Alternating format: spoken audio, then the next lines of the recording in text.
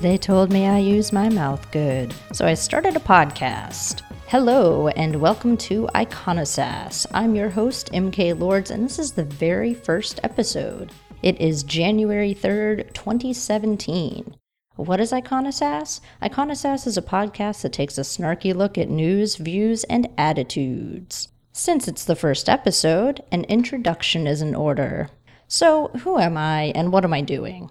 I'm just some opinionated person whose opinions seem to be liked by pretty decent people. I have no idea what I'm doing, so just go with it. What is the purpose of this podcast? The short answer is I can't afford therapy anymore. The other short answer is nothing has a purpose. What can I expect from this podcast? You do best not to expect much, so you can be delightfully surprised when I do you a nice feel. Will there be other guests? Of course, no one should have to listen to me that often. There will be a couple regular co-hosts with equal or greater levels of backsass.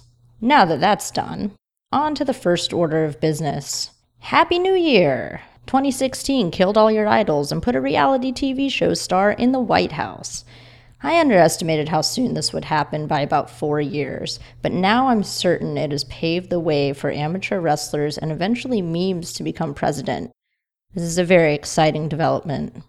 I'm going to start the podcast with some predictions for 2017. Twitter warfare by President Trump will increase by 80%. Twitter will threaten the nuclear option, but probably will be busier banning alt-right basement dwellers than attacking real power.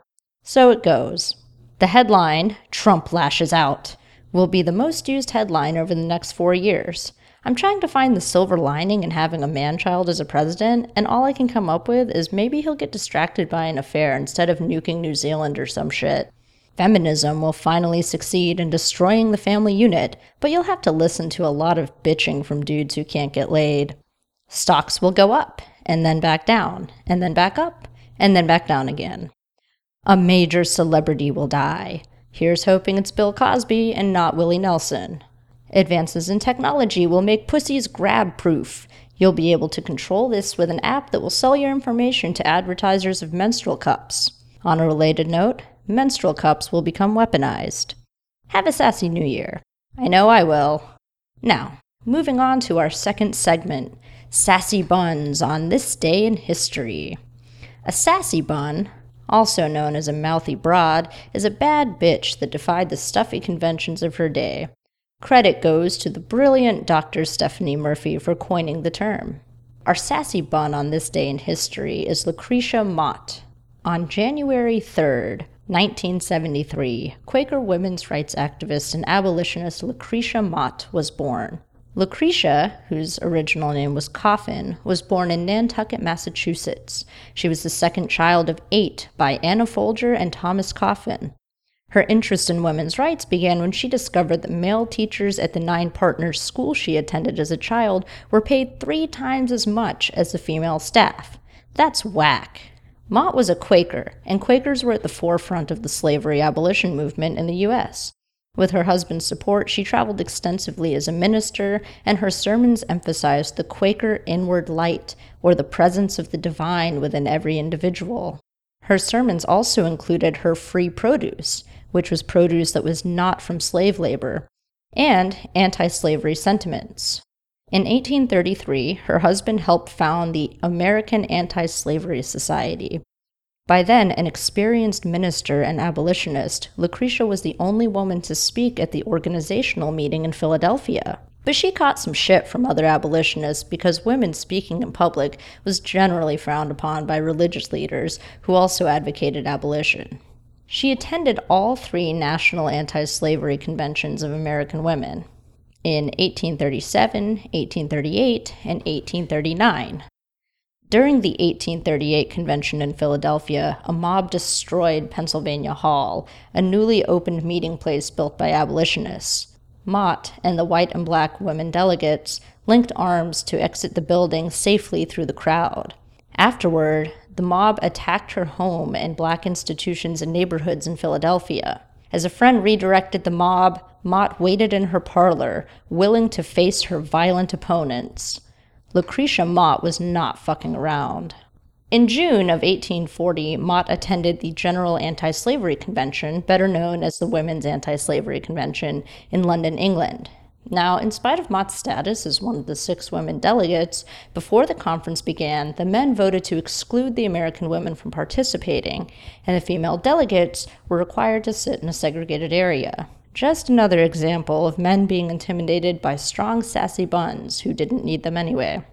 One Irish reporter deemed her the, quote, lioness of the convention. Yes, queen!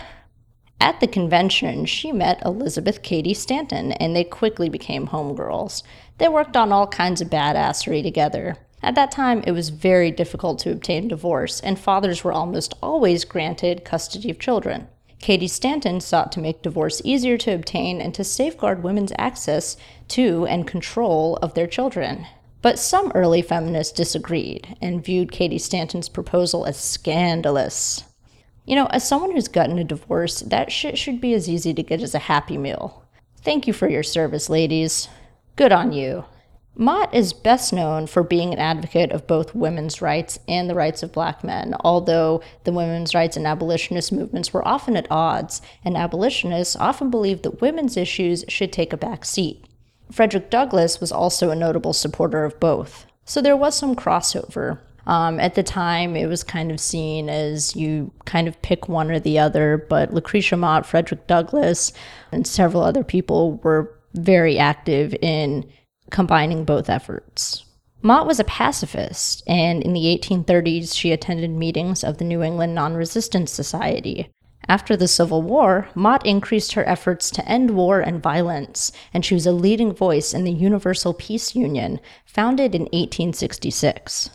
Mott was a founder and president of the Northern Association for the Relief and Employment of Poor Women in Philadelphia as well. She died on November 11th, 1880, of pneumonia at her home in Roadside, Pennsylvania. So cheers to you, Lucretia Mott. You rock, and you are our famous sassy bun on this day in history. Moving on. Our next segment is called Adventures with Florida Woman, or sometimes Florida Man. So I'm a Florida native, and everything you hear about the state is true. This segment will highlight Florida people doing Florida things. This story is about how a fellow Florida woman stole my idea for New Year's. You can see this article on fox4now.com, and this is the headline. Woman on meth ate sushi, sweets, while riding Walmart cart. Meth is a bit of an issue down here. You kind of see that trope, and it's kind of totally true. So this was in Lecanto, Florida.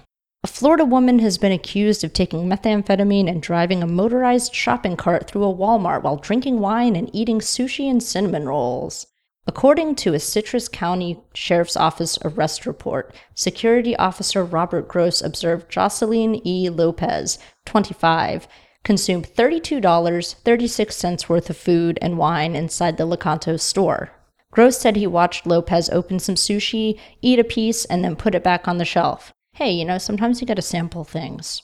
He says Lopez did the same thing with a package of mini muffins and cinnamon rolls. He says Lopez also ate most of a rotisserie chicken, which, by the way, those things are delicious.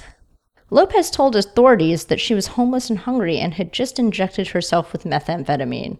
Obviously, the methamphetamine hadn't been kicked in yet because I've never met a meth head who was that hungry. She was arrested on charges of retail petty theft and possession of drug paraphernalia. So, sorry, Jocelyn Lopez, about getting arrested. That sucks. But you are a brave Florida woman. Moving on again.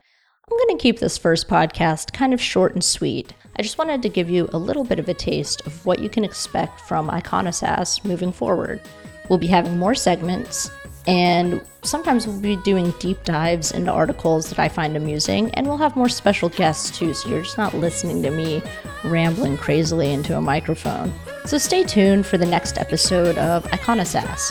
Subscribe to it on SoundCloud and send any hate mail to iconosass@gmail.com. I'm your host, MK Lords, and have a sassy new year.